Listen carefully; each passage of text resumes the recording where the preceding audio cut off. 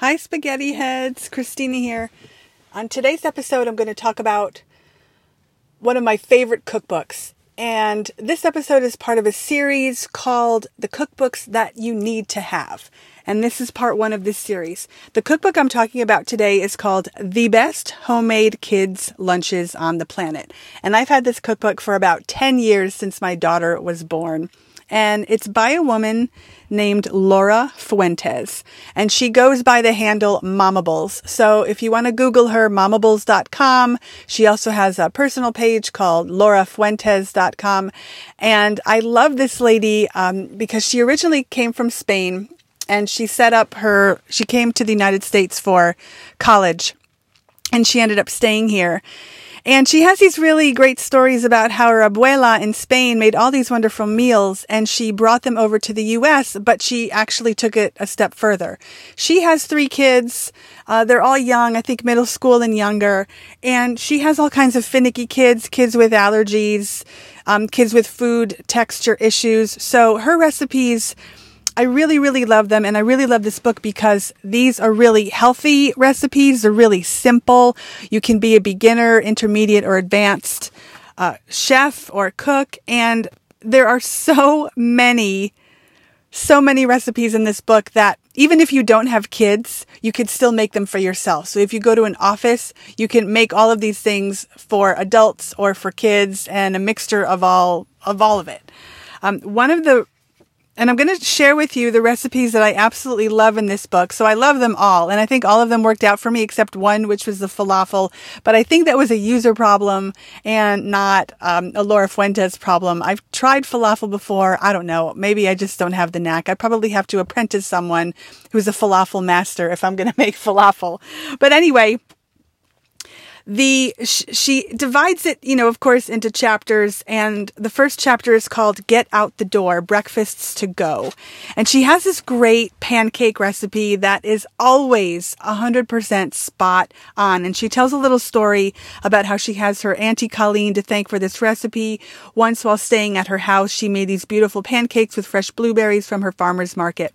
They were fluffy, not overly sweet, and easy to make. And so what I do with this recipe, I double it. Sometimes I triple it if I'm feeling a little bit more, I don't know, if I have a lot of time. But I will almost always double it, and then I will freeze them after I make them. And I make them into small pancakes. I don't do the big, large pancakes. First of all, my kids won't eat them. And secondly, they're a little bit easier to store and to eat for my kids. So I wouldn't say they're a silver dollar size, but they're definitely in between silver dollar and the big ones that you might get in a diner. And really all there is to it is flour, baking powder, salt, a little bit of sugar, which is optional, some milk. And I tell you, I've used non-dairy milk in this for 10 years and it's been absolutely fine. I've used almond milk in this one.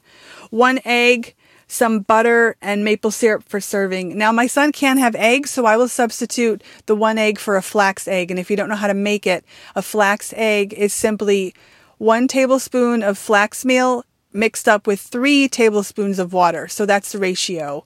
1 tablespoon of flax, 3 tablespoons of water, and you mix it up, let it gel for about 5 minutes, and then you just pour it into the batter like it were a regular egg. And for the butter, I always substitute coconut oil because my daughter has a dairy allergy, and you can't even taste the coconut oil in it. And you wouldn't even know that it's made with coconut oil because they are so really good. She also has kitchen notes at the bottom, and she adds that if you substitute 100% whole wheat flour, then you have to add an additional teaspoon of baking powder and additional tablespoon of milk. She also says that you can do 50% whole wheat flour or half all-purpose or half whole wheat, and you would add half a teaspoon of baking powder. So let me say that again. For 50% whole wheat flour, you half the all-purpose and then half the whole wheat, and then you add 1/2 a teaspoon of baking powder. You can use a gluten-free flour mix, a 1-to-1 ratio for that. And for the flax, you can add 1/4 cup of ground flax and remove 1/4 cup of the flour, plus add a half a teaspoon of baking powder. She also says you can add mashed bananas or blueberries. I mean, she's really great with options and substitutions too. The other reason why I love this cookbook, all of her cookbooks actually, she has 4, and I have all 4, is she always puts the metric system measurements. So if you live anywhere outside of the United States in the world, you're going to use a metric system. So she always uses grams and milliliters and things like that, in addition to the American measurements of 1.5 cups, teaspoons, all that stuff. And if you're a baker, lots of bakers, they measure by weight instead of by the American cups. So that was one of the all-time favorite recipes that I love. The second recipe that I love that she makes is still in the breakfast section, and she calls them kitchen sink muffins. And basically it's just a quick bread muffin, but she lists 5 different options that you can add to these muffins. And some of the add-ins are fresh or frozen fruit, some nuts, dried fruit, ground cinnamon, chocolate chips, and I've made almost all of these variations, and they are so, so good. She doesn't use any eggs in this muffin recipe. Instead, she uses flax meal and applesauce. But it is so, so good. And of course, I make them and then I freeze them for later. And they're really good for breakfast on the go, or sometimes I put them in my kids' snack boxes, and sometimes I'll put them in my kids' lunch boxes. So it really depends on what they like. Let's see, another recipe here, and I have the book in front of me. I'm flipping through. The third recipe that I love are called the breakfast cookies. And these come out really, really big, and they're really hearty and healthy. And you wouldn't, when you hear cookie, you're thinking, oh, that's not really a breakfast food. Not really, but she turns them into a breakfast cookie. She has them chock full of peanut butter, and of course you can substitute any non-nut butter if you need to do that for allergies. She has oats in there, some flaxseed again, vanilla protein, or you could substitute collagen peptides if you don't have that. And then, of course, the add-ins, dried fruit, raisins, chocolate chips, and they come out really big, and they're really hearty, and they last a long time in the belly, and they stave off hunger for your kids while in school, or even for yourself. They're really, really, really good. So I love those cookies as well. The other thing that she has, one of the other chapters she has is called Fill the Box, Sandwiches, and More. So she puts things like little pinwheels. She teaches you how to make PB&J pinwheels. One of the things I love is the fruit leather. I had never made fruit leather until I bought her cookbook, and it is so easy. If you have a dehydrator, or if you don't, that's fine, because you can also make it in the oven. You can set your oven at between 150 degrees and 200 degrees, and you just make like a syrup with the whatever dried fruit that's in the back of your refrigerator or the back of your freezer that you haven't touched in 3 months. You make a little syrup out of it by putting in the fruit in a small pan with some honey. You melt it down some, you strain it through a fine mesh sieve, and then you spread it either in the dehydrator or on a parchment lined baking sheet in your oven. And it comes out so, so good. And I've made it each and every time, and each time it comes out great. The other thing why I love this lady is because she actually tests her recipes. How many times have you gone to a recipe on the internet and you make the recipe and you think, oh my gosh, this person didn't even try it? So that happens to me. That happened to me a lot, and it still does. And I get so mad. But the reason why I love this lady is because she does actually test it more than once, and she tweaks it until it comes out right. And then when it comes out right, she does it again, and I don't know how many other times, to make sure that it is a solid, correct recipe for everybody to try. So the fruit leather is outstanding. What else does she have in here? Oh, she has your DIY taco seasoning, and this is the one that I make all the time. So I hate going and buying taco seasoning already made from the grocery store, because it is filled with so many fillers and preservatives and chemicals that I can't pronounce. And here she put in her own homemade taco seasoning, which has chili powder, ground cumin, paprika, salt, black pepper, garlic powder, onion powder, and dried oregano. And it is so good, and it makes 9 tablespoons at a time. So whenever I make tacos at home, I'll just whip out my seasoning here and put it in there. And then when I run out, it is so easy to make. So I love her DIY seasonings. What else? Oh, yeah, fried rice. So I would always have a problem with fried rice. I never knew what order to put things in. And it would always come out not really that good.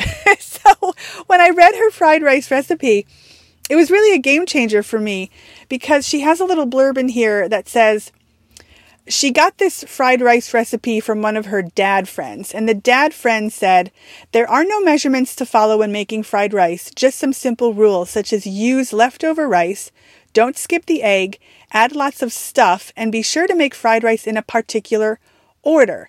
So he actually shows you, well, she does in this recipe, what to do first, second, and third, and so on until the end when you have fried rice. And I'm telling you, it is so, so good. And I've made it with white rice and brown rice and jasmine rice. And I forgot brown rice, all kinds of rice I made it with. And each time it comes out so spectacularly good. And it's really easy to make. Really, really, really easy to make. The other recipes that I love in here that she lists are the quick breads. She has a blueberry bread, a lemon bread, peanut butter bread, and a banana bread.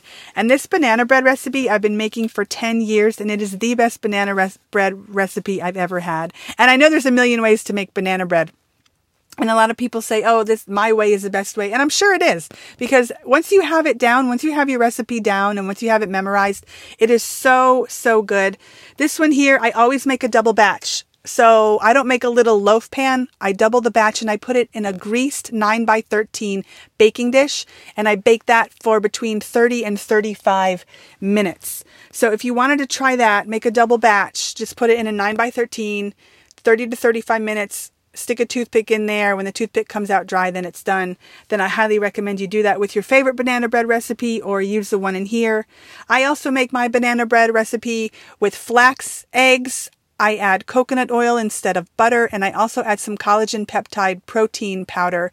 So that way my kids get a little bit more nutrition while they are eating it. And I love it. And the peanut butter bread is really, really good as well. She also has a recipe for cornbread muffins. I'm on team sweet cornbread, but I know some people are on team savory cornbread. So whatever you like, you can either omit the sweetener or you can leave it in. Whatever your choice is, it is so good. And the sweetener that she uses in here is honey. So she doesn't use cane sugar, which you can. She uses honey and it's absolutely amazing. You can also use maple syrup too. And these come out great each and every time I have made them. One other recipe that I love also in here is homemade chocolate syrup. Every time I go to the store and I look at the ingredients for these chocolate syrups, I always see corn syrup or high fructose corn syrup, and it makes me mad, mad, mad. But this recipe here has 5 ingredients. It's sugar, cocoa powder, cornstarch, water, and vanilla extract. That is it. If you don't want to use sugar, you can use monk fruit or coconut sugar or date sugar. That will totally suffice. If you don't want to use cornstarch, then you can totally use tapioca starch too. And that will yield you the same delicious chocolate syrup, even more delicious than you would buy in the store. And this recipe yields about 2/3 of a cup. So what I do is I use it and I put it in my regular almond milk for my kids, and I stir it around, and it's like they have chocolate almond milk, and it's so good. You can also use it for, I don't know, drizzling it on maybe muffins or maybe a peanut butter bread or anything that you can think of. She also has great smoothie recipes in here. She has a chapter called Staples, Drinks, Treats, and More. And in the smoothie recipe chapter, she has flourless chocolate cookies. And I've made these, and they are so delicious.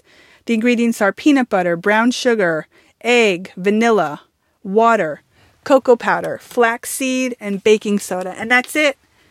And you just cook them for, let's see, about 10 minutes at 350. So these are just some of the highlighted recipes from this entire cookbook that I absolutely love. Eventually I'll go through all 4 of hers because I use them on a daily basis and I never really imagined that I would. But these are really a lifesaver. It's called, again, The Best Homemade Kids Lunches on the Planet by Laura Fuentes. And I can't say enough good things about her. I'll put the link in the show notes. This is not an affiliate link, so I don't make any commission or any money off of these books if you go to the link in my description. I'm so interested about what your favorite cookbook is these days, and I have a whole bunch, and I go through phases. So if you're going through a phase in your cookbook collection, please tell me what it is. You can email me at info@downstairsfordinner, or you can text me, and I'll put my phone number in the show notes too. I can't remember it at the moment as I'm recording. So I'll see you later. Ciao for now. And all right, thanks.